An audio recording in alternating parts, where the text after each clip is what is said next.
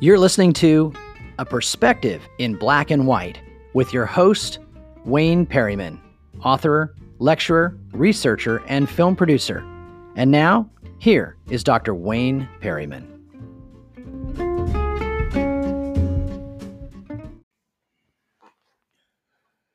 Thank you for joining us for another Perspective in Black and White. The primary focus of these podcasts is to focus solely on the relationships between blacks and whites in America. In this podcast, I want to compare today's protests with America's most famous protests of the past. But before I begin, I want to say for the record, I'm not a fan of protests. I sincerely believe that if we can come up with a peaceful solution or consensus after the protests, we could have came up with the same solution or consensus before the protests. Now, to prepare for today's podcast, I decided to use our public schools high school history books as a resource. One of the books was copywritten in 1941 and the other in 1991. Most of you are familiar with the theme of today's protests, which consists of the following three words: Black Lives Matter. But very few remember the protests of 1773. It too consisted of three words: taxation without representation. According to our high school history books, two of the most violent and most successful protests in American history started on December 16, 1773, when 50 white men who were part of the Sons of Liberty disguised themselves as Indians, went aboard British ships, and dumped 340 cases of tea, or 92,000 pounds of tea, into the Boston harbor. These protesters sincerely believed that if they destroyed this property that did not belong to them, they could make their point and achieve justice. Yes, America's most famous protest started with the destruction of property that did not belong to the protesters. Sounds familiar? Instead of giving this protest a negative name, historians decided to call it the Boston Tea Party. The story doesn't end there. Because these white protesters did not achieve their goal, they continued with their protests until it escalated into what is known today as the Revolutionary War. The protesters started in 1773, lasted for 10 years. And when the dust settled, not only was there an enormous amount of property damage, 6,800 persons lost their lives, another 6,100 were wounded, and even though there was no COVID-19 pandemic, still 17,000 died of diseases.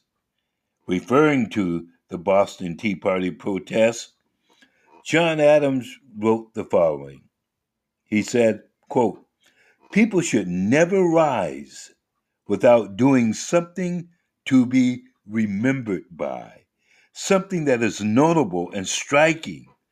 The destruction of the tea is so bold, so daring, and so firm that it will have important and lasting consequences," unquote. Adams' statement seemingly resonated with the South, who launched their own protest, a protest for states' rights.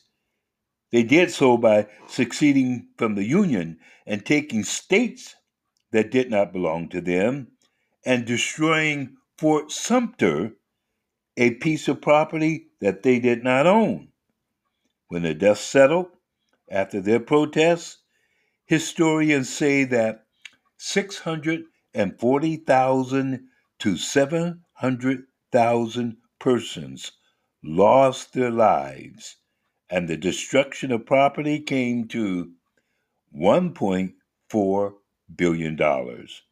Yes, the Boston Tea Party, the Revolutionary War, and the Civil War were all protests. These protests resulted in mass killings and the destruction of property that the protesters did not own. Throughout history, protests seem, even the most violent ones, have been very effective and very successful. The peaceful ones, like Dr. King's, Rosa Parks, Muhammad Ali, and Colin Kaepernick, they were also effective. Despite the fact that their protests were nonviolent, mainstream America criticized their protests. The critics didn't like the way that John Carlos and Tommy Smith protested at the 1968 Olympics. They didn't like Rosa Parks' protests, nor did they like Dr. King's, Muhammad Ali, or Colin Kaepernick's. But the critics never condemned the protests in Tulsa, Oklahoma, when whites went on a killing spree and killed 300 blacks, wounded 800 others, burned down 35 square blocks in the black community. Then they arrested 6,000 blacks, but no whites were arrested, charged, or convicted for their violence. The Tulsa protests started after a newspaper reported that a white woman was assaulted in an elevator by a black man. Now, there are a number of similar protests by whites that resulted in the death of thousands of blacks. And in each of these cases, the critics were silent.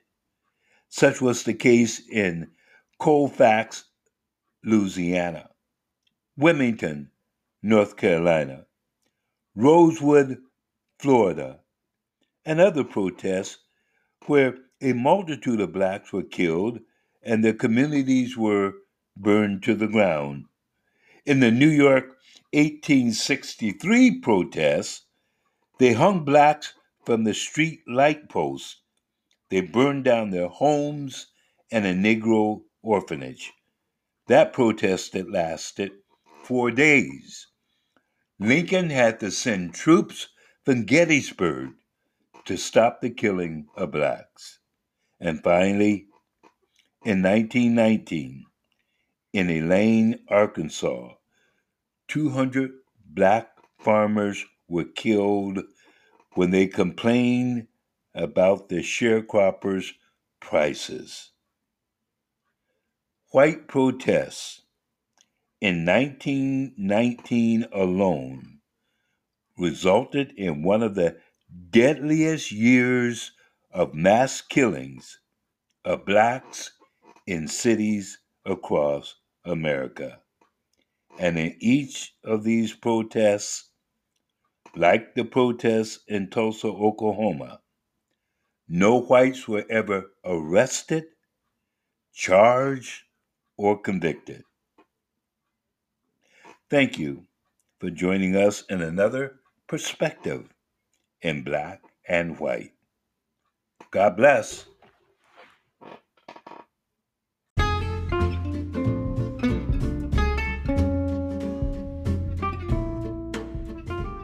You've been listening to A Perspective in Black and White with your host, Dr. Wayne Perryman.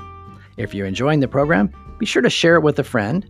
You can find us on Facebook at Wayne Perryman, and you can visit us online at www.godshumanity.com.